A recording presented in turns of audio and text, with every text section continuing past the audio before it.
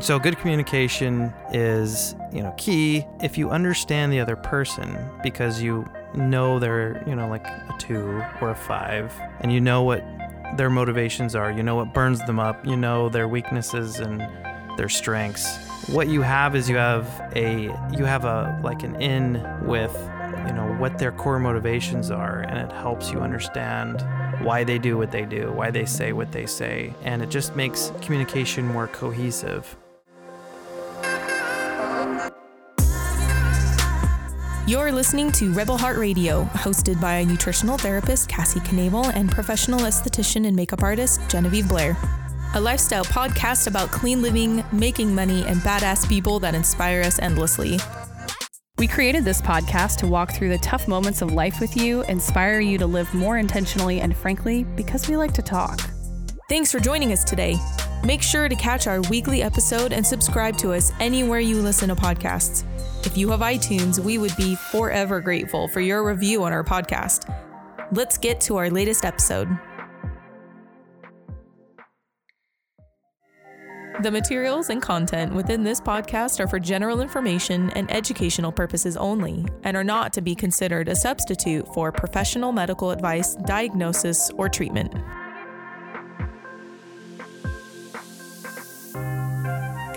Welcome back, guys. We are on week 2 of the Enneagram and relationships, and this is brought to you by Jen and Sky. Hello. Hello. So we are currently, it's super late at night. Our kids are in bed. I'm in my PJs. You're in your PJs. No, you're not in your PJs I'm yet. in workout clothes. He hasn't changed yet. I have yet to shower. And we are just trying to come at this with a real conversation and kind of bring you guys what the Enneagram's done for us. And this is near the end, but not quite the end, but near the end of our Ennea New Year's series. So you guys will get a chance to really dive into the Enneagram if you back up a few episodes, and you'll get a chance to know all the Enneagram types 1 through 9. But I am an Enneagram 2, and my lovely husband Skylar is an Enneagram 5. He's a 5. He's a 5.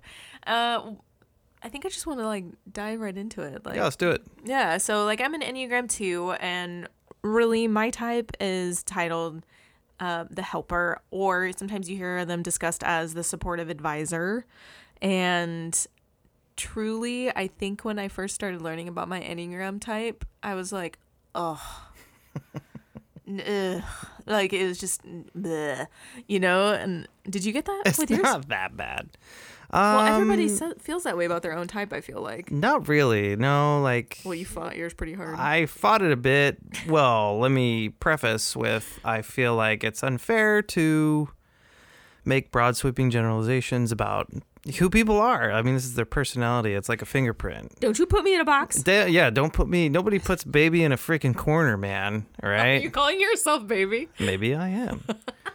So, now I will say there are some very good points to the Enneagram, and I don't disagree with it. And on a lot of points, I very much agree with it. I've actually found it very useful. However, I do feel as though, I don't know, maybe I'm an enigma in some cases. I kind of flip-flop around. I'm not really...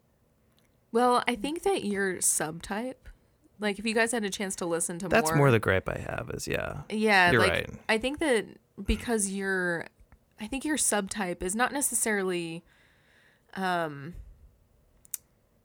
instance, a 5 is called the investigative thinker. Did you guys catch that from everything that he just described? No, they didn't catch any of it because I didn't talk about it. No, but if they picked up on anything you were just saying, you were very... I value information. Yes. Yeah, he was very much so. But the subtypes, they have the 3 subtypes, and you've got the social, you've got one-on-one, you've got... What's the other one? There's another one. I don't think that you're the...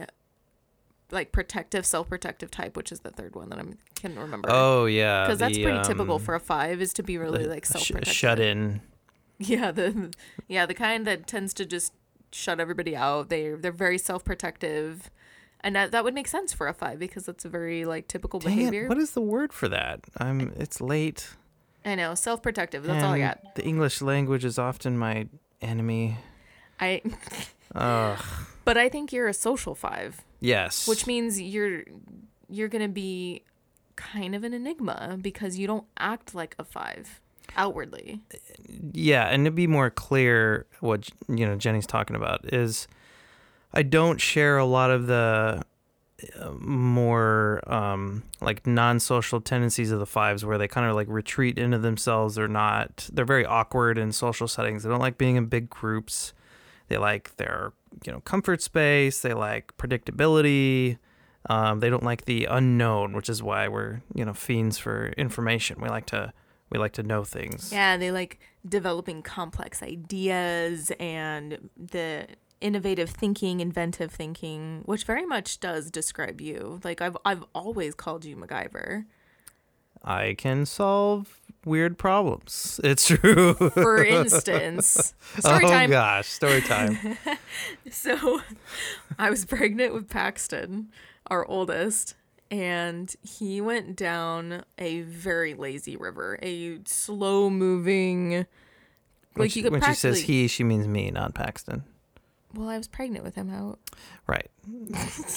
Skylar was rafting with some friends down a very lazy, slow river, and they got a hole in their floatable raft.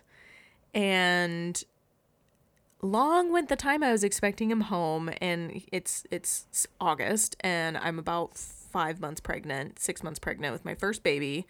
I don't live near any family. I've got lots of friends nearby, but I start to kind of panic, and I'm like, okay, he's not answering his phone. It's past the time he said he was going to be home. I don't know what to do. And I eventually started calling friends and said, if you heard from him, do anything. It was getting dark. Well, it eventually did start to get dark, and then I started to get mad. And Yeah. I was just like, what is going on? And then we sent out search parties to all of the stop points along that river, trying to find you and your friend. And then when it got dark, I started to panic. Then I really started to panic. And the very last stop that we possibly could have found him. It's a very long story, but it turns out that hole that he got in his raft, he was chewing gum. Yes, he was chewing gum. At the time, yeah. At the time. He took out the drawstring from his swim shorts, stuck the gum in the hole, and then wrapped the drawstring around the hole in the gum to try to get down the river. Like, True story. what? I had to cut the drawstring with a rock. It didn't cut easily. I had to. When you like have a hammer and you hammer it against something and there's string in between and it breaks, that's what I had to do. Oh my word. But yeah, so I put the gum in the hole and then kind of rolled it a bit and then, tied it. It worked really well. And was it just you and one other person? Or Yeah. wasn't anybody else there? And he just stopped. The person with you just looked at it. And was He just was like, I don't know what to do. He's like, I can't believe you just did that. Did that actually fix it? Is it leaking anymore? I'm like, no, I think it's fine.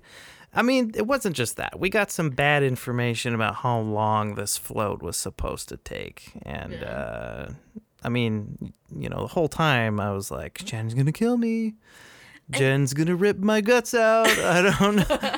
And here I'm thinking that I'm going to become a single woman, Oh, pregnant. gosh. Yeah, that was unfair. I'm sorry. Raging hormones. Like, honestly, it was just the craziest situation. But if that tells you the ingenuity and the inventiveness of a type 5, I don't know what will. I was like, we're going down this river. We're going to do it. We're going to get to our destination. Yeah. Because they had a drop-off point where the other person's car was. So it's kind of, you had to get there. And it's a rather long, lazy river.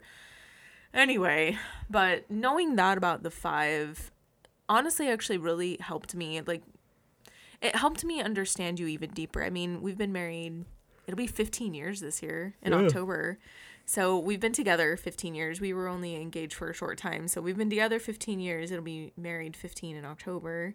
And you'd think that in 15 years, it would have taken, 5, 6, 7 years to figure each other out. But I feel like we were just starting to get a handle on each other's personalities at the 5, 6, 7 year mark. And it all started with the love languages. Learning about our love language. That really helped a lot. It's a big eye opener. I feel like we still would have been okay, but I think what the Enneagram helped with was understanding like core knee-jerk reactions that we have, like things that just make us who us are, who we are. I knew what you meant, but it's late, guys. I don't know if that's the right. Let's put it this way: I could not come up with the right way to say that, so I'm not even gonna try. Sorry, guys. It's kind of late, but we're getting by. But for me, it really helped because with an Enneagram 5, talking honestly, this is hard to talk about a little bit. But when you talk about like the core fears, the things that make us uncomfortable. That is a very knee-jerk reaction. Like, that's not something that you can, like, talk yourself out of. You're still going to have some of those thoughts. Like, for instance, for the Enneagram 2, being rejected, unwanted, being thought worthless or needy, dispensable or unworthy of love. I think unworthy of love is probably the overarching fear for 2, which is who I, like, the type that I am, which... those all make me squirm a little bit. I'm just saying. For a 5, it's like feeling incapable or ignorant, or being annihilated I think if I'm gonna put this into like how it applies to me, it's more so on I don't like looking or feeling stupid. Incompetent. Yeah, dude, that's like that's just the worst. So I try not to put myself in those types of situations, and I think that's why 5s are such fiends for information, is because that's how we gain, or that's how we fight incompetency, is by becoming competent, so that way we're not like. Well, that speaks to your core desire. I mean, the core desire for a 5 is to feel competent, to feel. What's the word? Capable. Capable and competent. Whereas like the core desire for a 2 is to be appreciated, loved, and wanted. I mean, really, a 2 and a 5. I've read a little bit about some of the things to expect in like in a relationship between a 2 and a 5, and really, we could not be more different. We're pretty different, but at the same time, we complement each other. Because remember when we first found out about the Enneagram, we were kind of like. Like you kind of were just saying, we're so different, and how I bet our pairing is uncommon, but it's actually a little bit more, we found out it's more common than complementary. And the fact that like Enneagram 2s, we really want to be able to nurture and love and care for others. It's just part of who we are. And everything I've understood about 5s is that... we like that. Like a do-da cha-cha. I think that with 5s, that part of that competency... I know that some of the core weakness is... I've never understood this word, avarice. I don't understand that word. However, I understand kind of the meaning of it. Like that lack of inner resources that... withholding, that sort of a thing. I think that 2s want to nurture and care for and build up and... Right, and it complements very well that way. And I don't think, at least in my case, I have never seen you as needy. Well, thank you. Yeah. Whenever I've seen you as more of... I don't know. I've just never really thought about it like that. Like, I feel like you were very...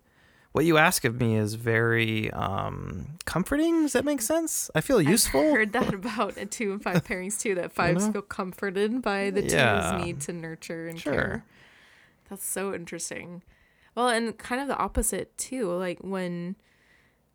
You feel needed. When I feel needed, I feel... complete in some ways, which is kind of the double-edged sword, right? It's like I think it's interesting that a lot of Enneagram types superpowers are also their Achilles heel, and I think it's the whole balance. It's like if you're harmonious in the way that you live your life, then you're okay with the ebb and flow of up and down and pull this way and that way. But I don't know. I think that's why, kind of like what you're touching upon, like balance. We seem to balance each other out really well. Well, I think it helps that we've worked really hard to be healthy human beings. Yeah. It's been a huge priority for us to make each other better people and not just be accomplices to each other's lives. We were kind of talking about this a little bit yesterday, weren't we? Or was it Monday?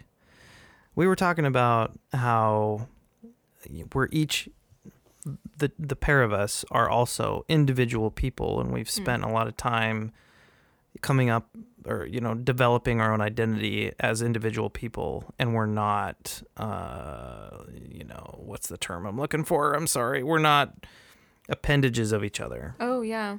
Yeah, and we're not so dependent on each other that we can't Codependency. Function. That's the word I was looking for. Yeah, and I think that can be a big problem for these types, especially for twos, is, I mean, really in the last 2 years since I started to get into the Enneagram, that was like a big deal for us in our relationship. Was I really started to become woke to what I was creating. Yeah. I was creating this environment where, I mean, not to be morbid, but like, what if I died? What would you guys do? Like, yeah. There was so much that you and my parents, because we all live in the same home, so we're all in a multi-generational household, that I was like, you guys don't know that I do, and you don't know that there's a need there that I fill, and it's a huge disservice to you guys. And I'm like, I don't find you guys incompetent or incapable or untrustworthy in any way. So why have I created that? Mm-hmm. I mean, about 2.5 years ago, I had an absolute mental breakdown on Skylar. Like, mental breakdown. I mean, yeah, it's pretty epic. I wouldn't say it was like Clash of the Titans, well, but because you listened, you weren't like fighting at me, you were kind of letting me come at you. Yeah. To be fair, he was coming to me about something he wanted to address and talk about, and I absolutely fell apart. Like, I exploded. And which is good. I mean, if you're sometimes, and I do this too, everyone does, they hold back a lot of feelings. They creep up on you, and you're not really. So the holding back's not good, but the letting it out's good. Letting it out is good.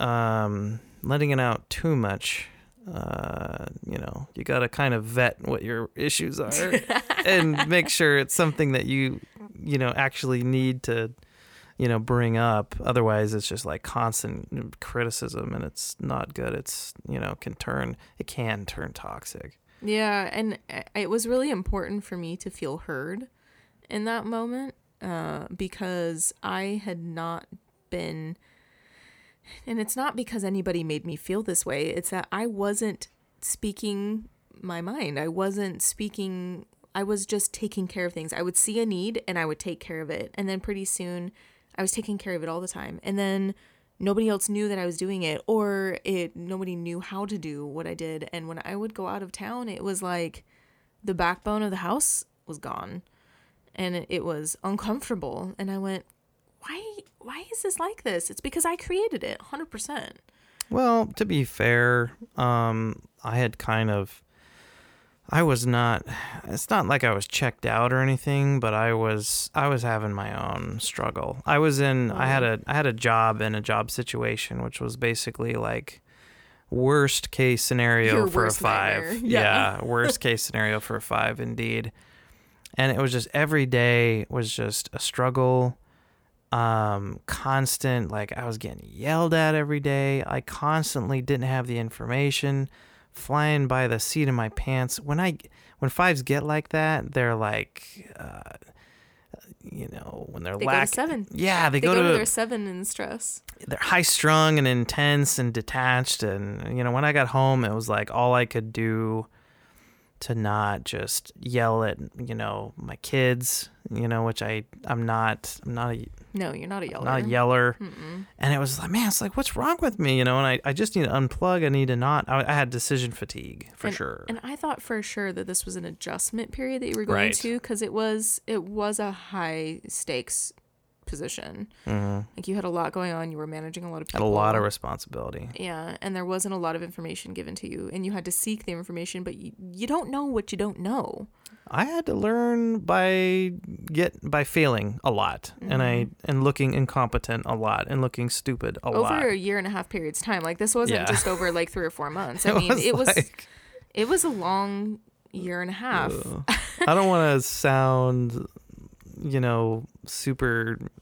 I don't know what the word is, like weak and needy, but it was abuse for a 5. It was pretty much. It was. It could be categorized as such. I will say that the Enneagram came after that job, It did. and it helped me understand so much more of what you needed in recovery, because really you were in post-trauma recovery. Yeah. Like I really dislike how people categorize big T trauma and little T trauma as whether it's real trauma or not. It's all about how are you internalizing that experience? Is it traumatic for you? And in this case, this was traumatic for you. I mean, this would be like me being a prison guard. Yeah. You know what I mean? Like that would be really traumatic for me. Well, and that's you bring up a good point just about people in general. It's where two people experience the same thing, but they both process the stress differently.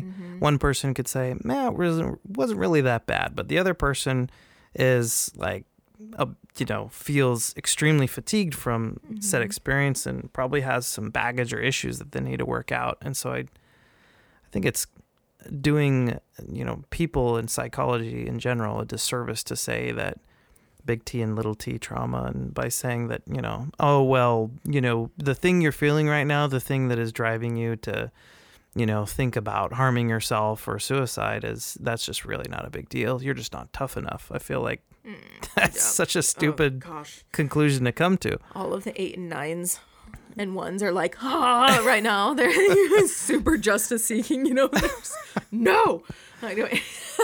Anyway, but I feel like that helped me understand what you were going through, and I didn't worry about you in recovery because I understood what was happening and what had happened to you. I think while you were going through it, I was really concerned because I didn't understand. I didn't understand what it meant to you to be in that position. And so I think being able to, and that's really the beauty of the Enneagram, is being able to more fully understand someone's position and how they are internalizing their world and their environment. And I mean, it's helped us in parenting. Yeah. I think a lot. I mean, I never understood. I'm not criticizing you. That's okay. Bring it on. But the two things that we argued over the most or disagreed on the most was money and parenting. And how to parent. I cannot imagine that that's not common. I think that's extremely common. That's a broad sweeping statement. I mean, honestly, I would think so. Right. There's got to be other things, but if you're going to make a top 5, those two things have got to be in the top 5. Oh, I'd say top 3. Easy. Yeah. Anyway, but it was challenging for me because whenever I disagreed with any of your parenting of any kind, I felt like I couldn't bring it up because the moment I did, it turned into an argument every time instead of a discussion. And I was like, no, I didn't want to argue. I just wanted to speak my mind. We've always been really open with each other. Yeah. Like Skylar's always said to me since we were dating, like, no baggage. Like, we talk about things. We're going to talk about things. And that was really revolutionary for me. It was really a new change for me. And I really liked that. And this was the only time, that and driving. I couldn't tell you anything about your driving. I don't know what it is about the driving thing. No, I don't get it. No, I do now. because with parenting and driving, those are kind of it's really easy to value or see someone's competency in parenting and driving in a lot of ways, or what we think is competent in parenting. Right. And having criticism towards someone's natural ability to want to parent a certain way can feel like a lack and or you don't know anything, and driving, certainly, you could a person could look very incompetent driving, and it just became a sore spot. Yeah, I suppose. I'm sure that I'm not going to get into it. There's other I'm sure there's other things about it too, but it irritates me. That's the main thing. Just I got a button. Please don't push it. If you can. I've learned. Yes. For the most part. Oh yeah. No. For sure. It's gotten a lot better. Yeah, that was some of the best advice I ever got when we were first married. Is marriage is knowing each other's buttons and choosing not to push it. Yeah. Unless you're an 8. Facts. People. I added the 8 part at the end. It's just. It's like confrontation, so it just anyway. But so what would you say is the overarching thing that you've learned from the Enneagram, from maybe that would be untypical of a man in a marriage? Like what? I think it boils down to communication, and of course I'm going to talk a lot about information. Data. That's what I value. I think it boils down to, I think we could both agree that if you don't have good communication in a marriage, you don't have much of a marriage, do you? And if you're not remedying that situation, it's probably, going to stay bad or get worse. Yeah. So good communication is, key. If you understand the other person, because you know they're, like a 2 or a 5, and you know what their motivations are, what burns them up, their weaknesses and their strengths, and, their subtypes.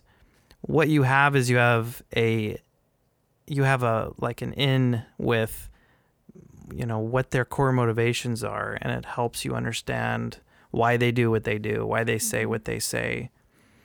And it just makes communication more cohesive. Mm-hmm. Because before we found the Enneagram and before we found love languages, I thought the way I identified being loved was the only thing that made sense, and the way everyone should identify love, because that's the way. Doesn't everybody think like that? Exactly. It's the most simplistic form, and that's what makes the most sense, right? And let me dive into it just a smidge. So what I mean by that is my main love language is quality time. And so, why would I marry someone just to have a long distance relationship? Mm-hmm. Why would I do that? That makes no sense. We can have a long distance relationship and not be married. Mm-hmm.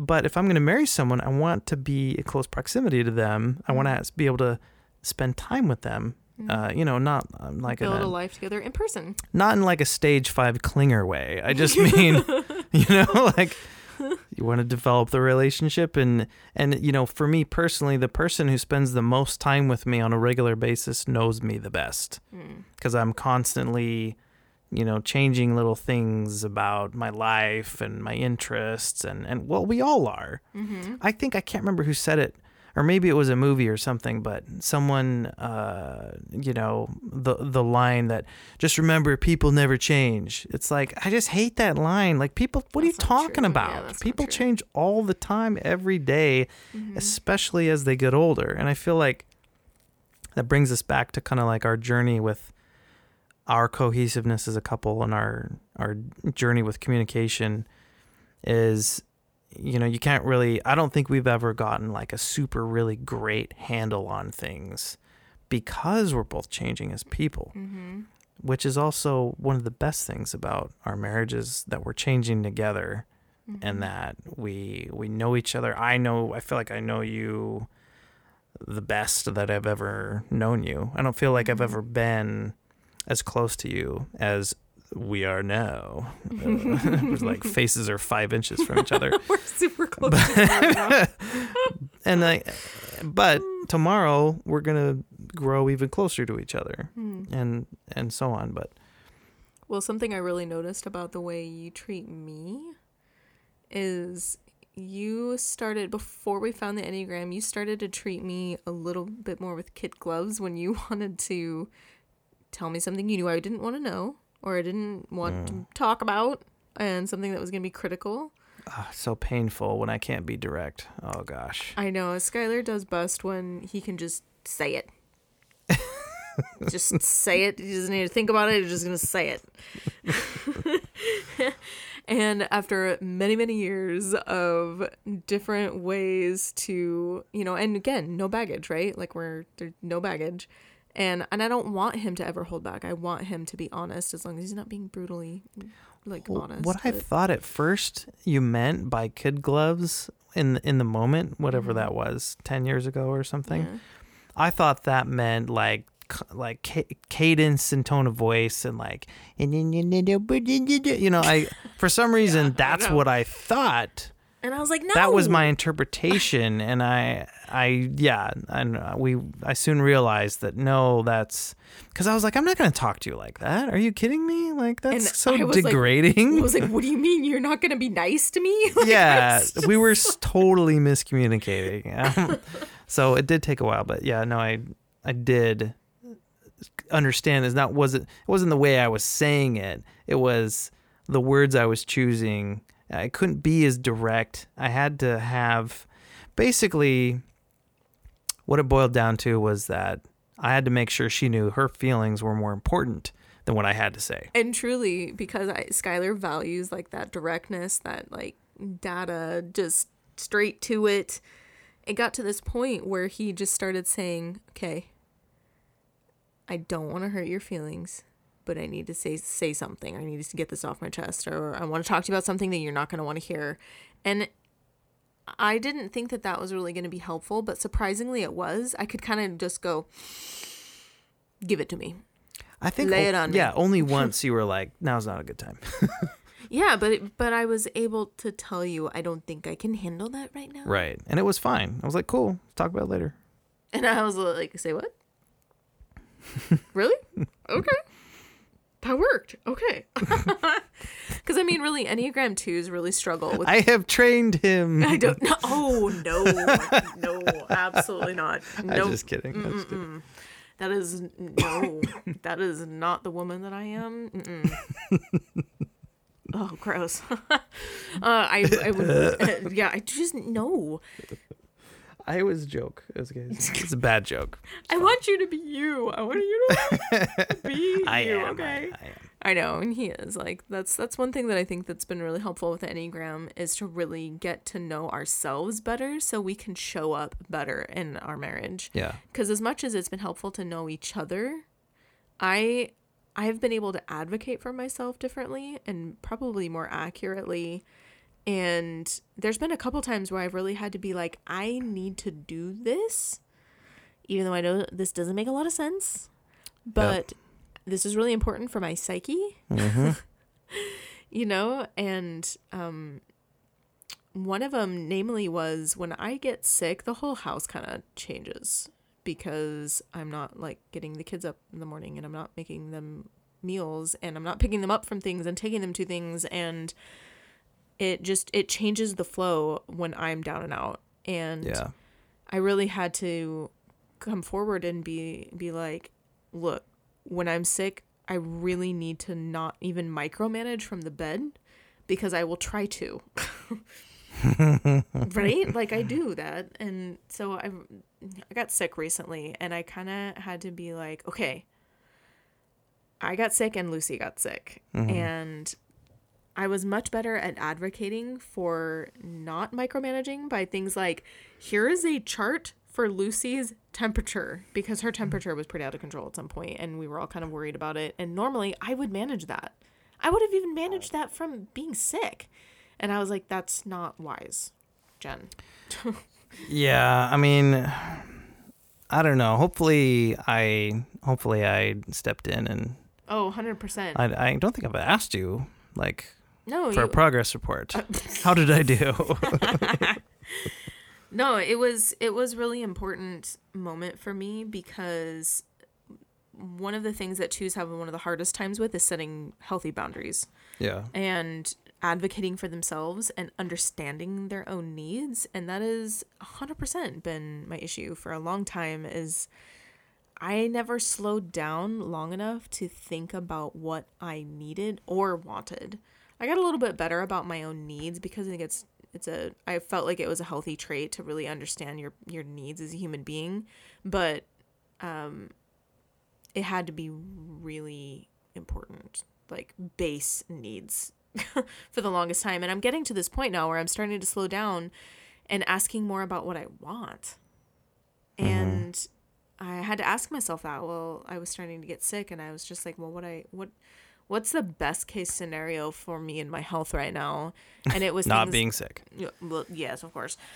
But it was also things like not even thinking about the meals. Yeah. Not even being like, oh, there's this thing in the freezer you can have. I just had to be like, go there's lots of things. Go look. Right. And I had to be like, I don't even care if you go out. Just don't ask me what we're eating. Don't ask me what's in the kitchen. Just go look. And I've never really done that before. Mm-hmm. I've always been like, oh, there's these leftovers and you can do this, and basically told you what to cook. Right. And it's not because you asked me to do that. It's just I kind of just took over and I just No, you were a lot better about the bed creating boundaries, and I always assumed that if you were, of course, there's that core naughty word, assume. But I always, assumed that if you were really feeling that poorly, you would, create a boundary and be like, look, I am useless to the world. You got to do all the things, Mm-hmm. Yeah, I think it's been a good flow that way. So I feel like knowing myself has helped me show up in our marriage better. Do you feel that way? Or did it's you already weird know yourself pretty because well? No, it's weird because I feel like so you definitely know the fives better than I do. Mm-hmm. And I resonate with a lot of the fives, but I hesitant to put yourself in a box? Yeah, I don't want to do it. I don't like it. Wait, I still have a question for you. Okay, sorry. I forgot the first question. I didn't answer it yet. Did you find that knowing yourself better helped you show up differently in our marriage? You've always known Absolutely. yourself. You've always known yourself pretty well. I've known myself pretty well. That was one of the things that attracted to you in the beginning was I was like, dang, that guy has more like introspection than anyone I've ever met. Yeah, I like improving upon what's already there, or maybe if you don't like the word improve, you could say change for the betterment of the individual. I don't know what you want to call it. I don't know. I sound weird, but I've always been really into that. Yeah, so I do I don't like do an annual thing. I just, when I'm feeling good about who I am and what I'm doing, I feel good about my life and where it's going, I'll do kind of like a quick, I'll check in with myself and be like, yes, I will talk to myself, and I'll say, how are things? How's it going? It's a tool I learned in family therapy when I was 10. My family went to family therapy for about 8 months or so, and I picked up a lot of really cool tools. So this is one of those tools where, yes, you should talk to yourself. Yes, you should have conversations with yourself. And it's okay if you answer back. You're not crazy. But you should have those conversations. It can be in the car. It can be a quiet walk or even just in your head. But, where are you at in life? Are you satisfied? Where are you going in life? Are you okay with that? Is there anything that you think you can improve upon? Even if nothing comes to mind, pick something. Pick something to improve upon and go improve it. I feel like that's a really healthy way to live because you're constantly adapting. The world's constantly changing around us all the time. You got to change with it. People around you are changing constantly all the time. You got to grow with them and not separately, because that's how I feel like people and relationships fall apart. Yeah, I think that it was really important for me to lean into that. I think that's part of the reason why I was so in awe of you doing that, at such a young age. Like, we were 20 when we met. Yeah. And he already knew himself so well like that. And that is so not my first inclination. Is to stop and go, Jen, how are you doing? Are you achieving things? Do you have anything you should do and improve on? Like, he's laughing because that's so not who I am. I'm like, yeah, what's the next thing? Who else needs me? Like, where are we going? Like honestly, it's a huge meditative exercise for me to sit down.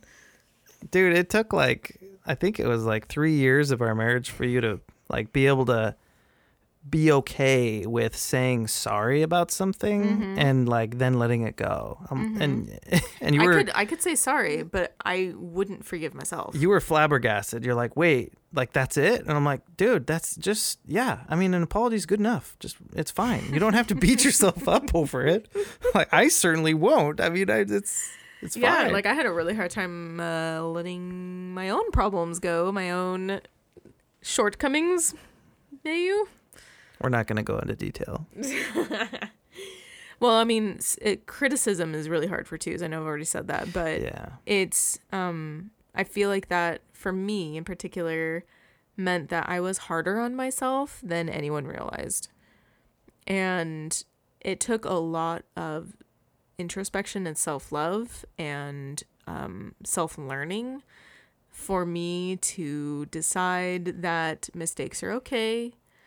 And because I've got a wing 3, and so achievement is really important to me. Making goals and going for it and achieving things just feels so good.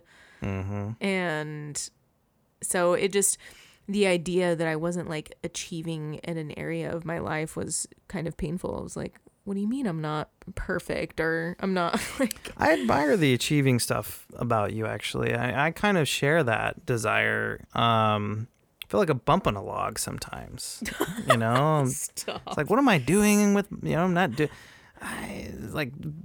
easy, lazy Saturdays. I'm like, I need to go build something. I need to go achieve something. It's so weird. Stop, but you don't do that, do you really? Yeah, I think that all the time. Lately I've been better about it. I can have a kind of a slow Saturday, but that's why I go, I don't know, pull weeds and stuff. And I like gardening and everything, but I feel that sometimes I need to go achieve something. So I'm basically what I'm saying is prove your competency. Yeah. Yeah. Look, world, look at how competent and awesome I am. Well, first of all, I don't think that you are a huge showy person, but I can see that it's important to you to be able to, all of the things that you've acquired are useful. Yeah, I try not to be. I like looking smart, though. I like that a lot. A lot. Yeah. A lot. Which is probably why I don't talk a whole lot. I don't speak a ton unless I know exactly what I'm talking about. That's true, you do. Yeah, you are very quiet unless you're like, oh, wait, I know what that opportunity. is. Yeah, opportunity. Bow to the one who knows the things. Isn't that? I don't really. That's not. He's like, wait, no, that's not. I'm totally joking. That's not what goes through my head.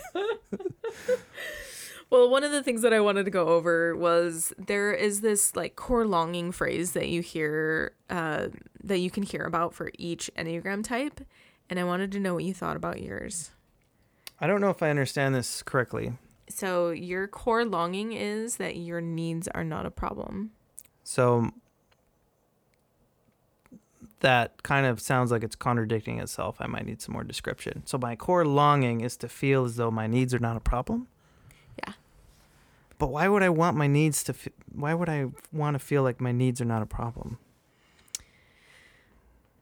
Well, if I'm being honest, I can see this for you, but you may not see it for yourself. Okay. No, I'm in school. You're in school? Learn me. Okay.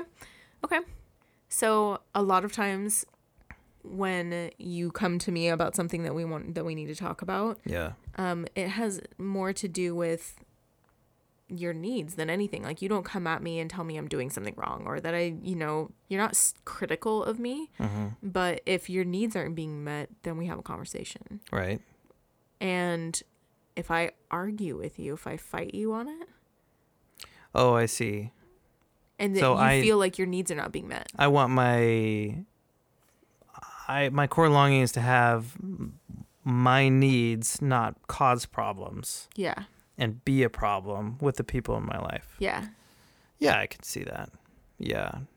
Well, I like solving problems. I don't like creating them. Yeah. Oh, I never thought about it that way. You like solving problems, not creating them. So wait, do you feel like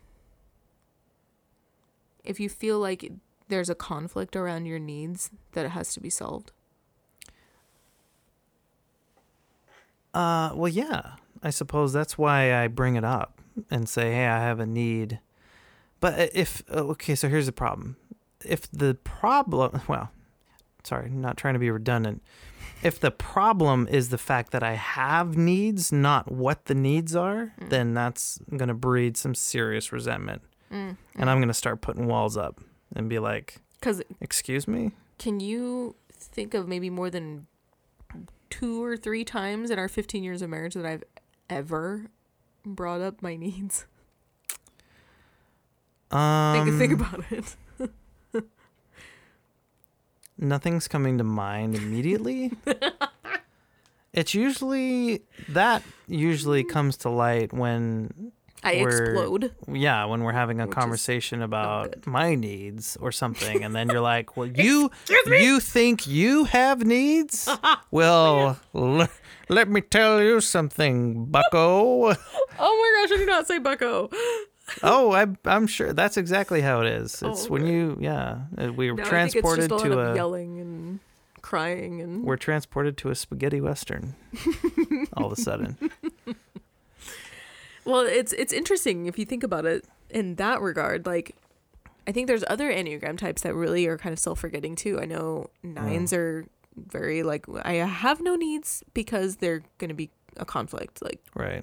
You know, and sometimes with 8s, they just don't think about their needs because they're so like justice driven and autonomy is a big deal for them. And so their needs are usually met because it's at the forefront of their mind. Well, I feel like, and maybe I'm wrong, but I feel like 8s create their needs without any help from anyone else, and they don't need on their own. They don't need anyone else for their needs, right? And that may not be true, but I feel like that's what they think, you know. I love how your like voice changes while you're talking about 8s. Like the 8s, man. They're very powerful. Yeah, they are very much so.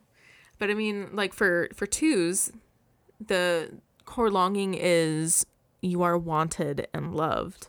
Mm-hmm. And when someone's unhappy with you, that's a blow. Right, but like really that's my core longing. And I can see that for myself. Like the idea of not having a family that loves and cares for me, and then seeking that love and that desire anywhere else gives me the heebie-jeebies. Like because that validation, that love, that belonging is so shallow elsewhere. What do you mean? You know, like feeling wanted and loved in a career is not lifelong. Feeling wanted and loved in like a talent, right, is surface. Because you mean like because your for career what you can do. will end one day, yeah. and your talent you'll eventually. Well, your talent is so like one-dimensional. It's just a lot of times I'm talking like a talent, like playing the piano, right, dancing. You know, some of those things that we view quote unquote talents as in the arts and things like that. It's you're only valued as long as you can do those things. Oh, I see. You know, but when you're wanted and loved within a family, hopefully you're loved and wanted for who you are. And so for me, it all revolves around people that I love and care about. And it doesn't always have to be family. I mean, family can be who you make it. But, you know, I definitely have people in my life that are part of that circle for sure. But that core longing of being wanted and loved really is at the forefront. And I think that's why I've never really came to you for my needs, is because you've always made me feel loved. Mm-hmm. I don't really have any other needs, which is not true. Yes, you do. I know. And that's not true. But that's where my brain goes. Yeah, no, I can see that. Because, I mean, I'm not like Superman, but yeah, I mean, I feel like I have always tried to communicate to you that you are loved. And and that's the most important thing to me is for you to feel like I'm there for you. I'm in your corner and that you know exactly how I feel. Yeah, I've really felt that. Yeah. Can you think of any time between us that we've really worked through something that took time, that was like hard for us, that kind of took us really understanding each other to really... Yeah. Cheerleading. Oh, man. Okay, so... It's a doozy. I coached all-star cheerleading for 7 years. I'm not really sure if we've talked about that much on the podcast. I know I did in like episode 2. Like, so it was a long time ago, but for most of my 20s, I coached all-star cheerleading and, was pregnant for my first and second baby while I coached.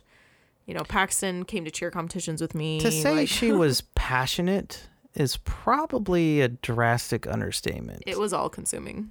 Yeah, it was pretty involved. And, we traveled a lot. We practiced 3 days a week. Yeah. It was... Competition season was pretty crazy. Mm-hmm. I've always worked a 9-to-5 job.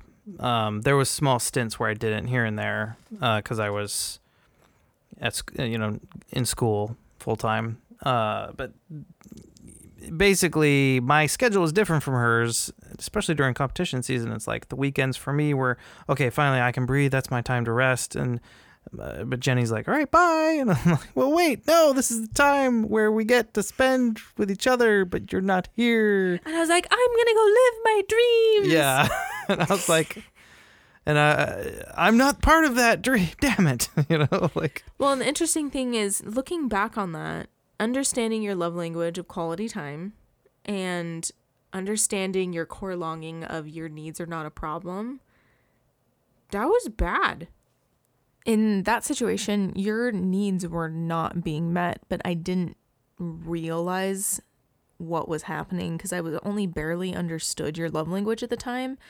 But it was hard for you because I know you were like, you didn't want to tell me to quit, No, but I did communicate many times how important it was time with you. And in that situation, I felt like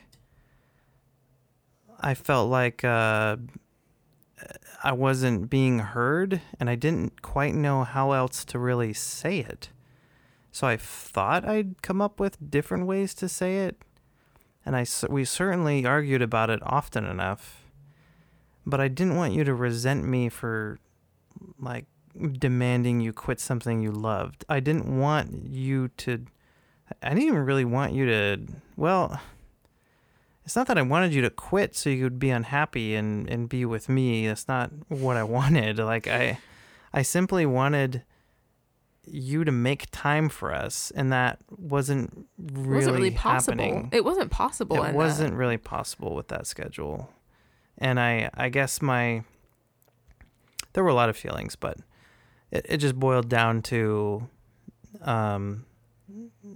I finally had to say, hey, we need to go get counseling then, because that's when I went, wait, I've what? tried everything I can think of to try to get, your attention and try to get the point across of exactly how I feel. And I feel like it's, whether that was happening or not, I feel like it was falling on deaf ears, and that I was essentially just being told to, unless you're going to demand that I leave, then just deal with it. And I was like, this is not sustainable, So that's when I suggested, I was like, my communication is not enough. We need help.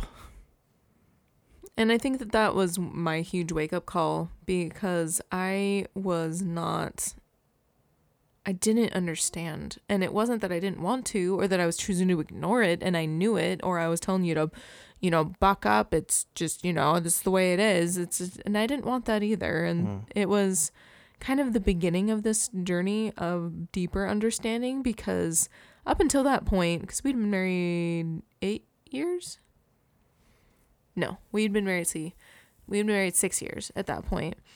And Yeah, we lived in the Sandy Heights house at that point. Yeah. And we'd been married 6 years, and Paxton was about a year old or so, year and a half, something like that.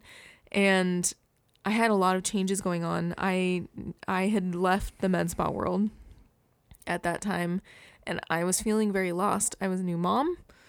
And really the only like normalcy, quote unquote, that I still had a hold of was coaching cheer. Mm-hmm. You know, my aesthetics career was changing, and I didn't know what was going to happen next. I was a new mom, new mom of a kid with a lot of health needs that I didn't understand. Like, I felt just 100% out of control. And cheer was very straightforward for me. I was wanted, I was needed, I was loved, I was cared for. Like, all these people have known me for a long time, and they knew what to expect from me, and it was just easy, And so I think I just really clung on to the what I knew, mm-hmm. and it met part of my core desire, but it was more important to me, and I knew that it was more important to me that family comes first.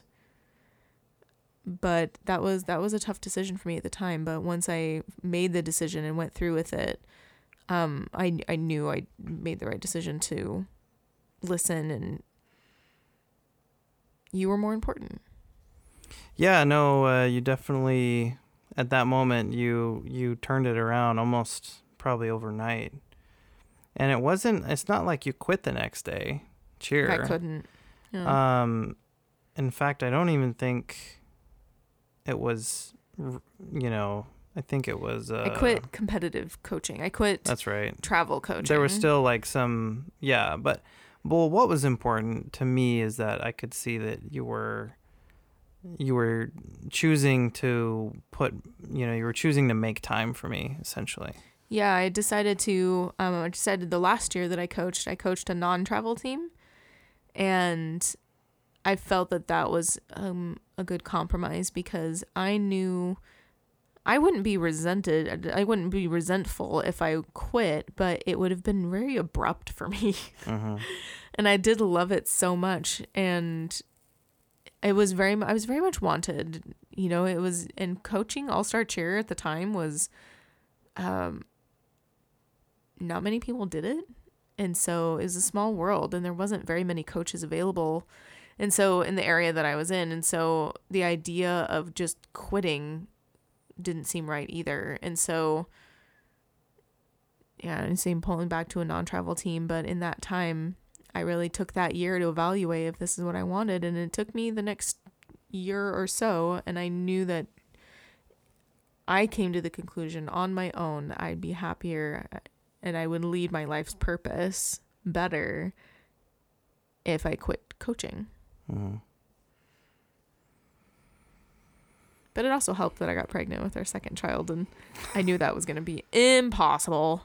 Yeah, that was not going to work out. And there was also a little bit of like, I had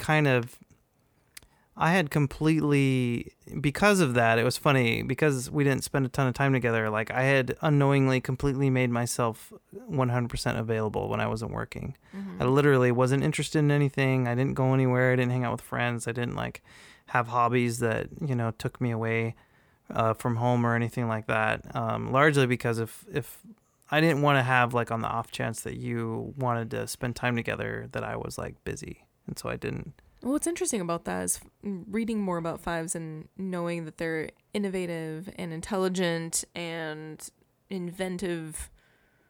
You weren't using any of that. You weren't flexing that muscle. And it was like that for a while. It was like that for a couple of years. Actually, it wasn't until about I quit. And then you started doing all that gardening. Well, I remember I came to you for advice. I was like, mm-hmm. Look, I don't have anything that I'm interested in. Like, what do you do? Because I was like, this isn't healthy. Well, he wasn't taking any time to focus on himself at all, which is funny because it's like the opposite. However, I grew up, my mom was an Enneagram 4, and understanding that a little bit better, she was really in touch with self-care and understanding you got to, fill your bucket first. And so she really taught me how to do things for myself. And she was very much the mom that was like, there's one piece of cake, it's mine. You cannot have it, it's mine. Whereas like my inclination is oh, you can have it, it's fine. Like, or we can split it, or we'll share it, it's fine. And my mom was just like, I'm the mom, I give up everything else, it's mine.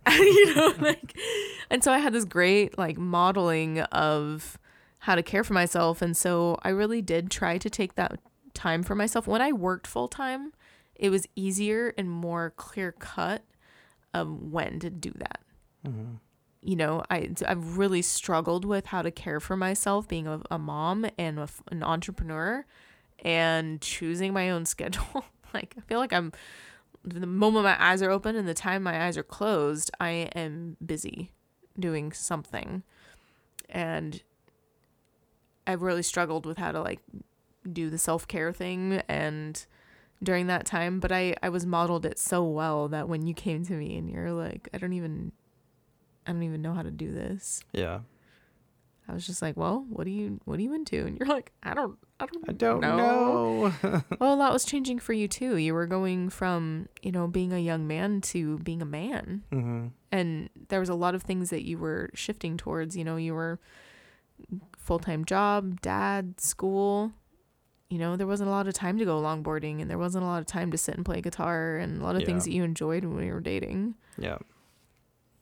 I don't know. I think it was a really transformative time in our life. But the Enneagram has helped me get to know myself better, in consequence to get to know you. But I had to get to know myself first. Let's be real. Yeah. Yeah, no, totally. And I definitely see that. I mean, there's a lot of things about the two that really resonate with you. And they, like, if you go just read the literature, you're like, oh my gosh, this is Jenny. I knew. Yeah, I knew I was a 2 the second I read it. I was like, oh, yep, I'm a 2. And that's why it was a little harder for me, because I resonate, like I said, I resonate with the 5s. I'm still kind of not like there all the way 100%. There's a lot of things in the 5s that really annoy me. Oh, there's so many things about the 2 that annoy me. Are you kidding? I'm like, well, but no, I can legitimately say I don't do that. Like, I just don't. Oh, I can say that about some of the 2 stuff too. Yeah. Like, I don't think I'm possessive. Am I possessive? No. You wouldn't think it too would be possessive because they're so selfless. So that's really weird. But that's the underlying issue with a lot of 2s. Well, that's the funny thing is that's the underlying problem with 2s is pride and possessiveness and meaning well, but in the meantime, all of the strings attached.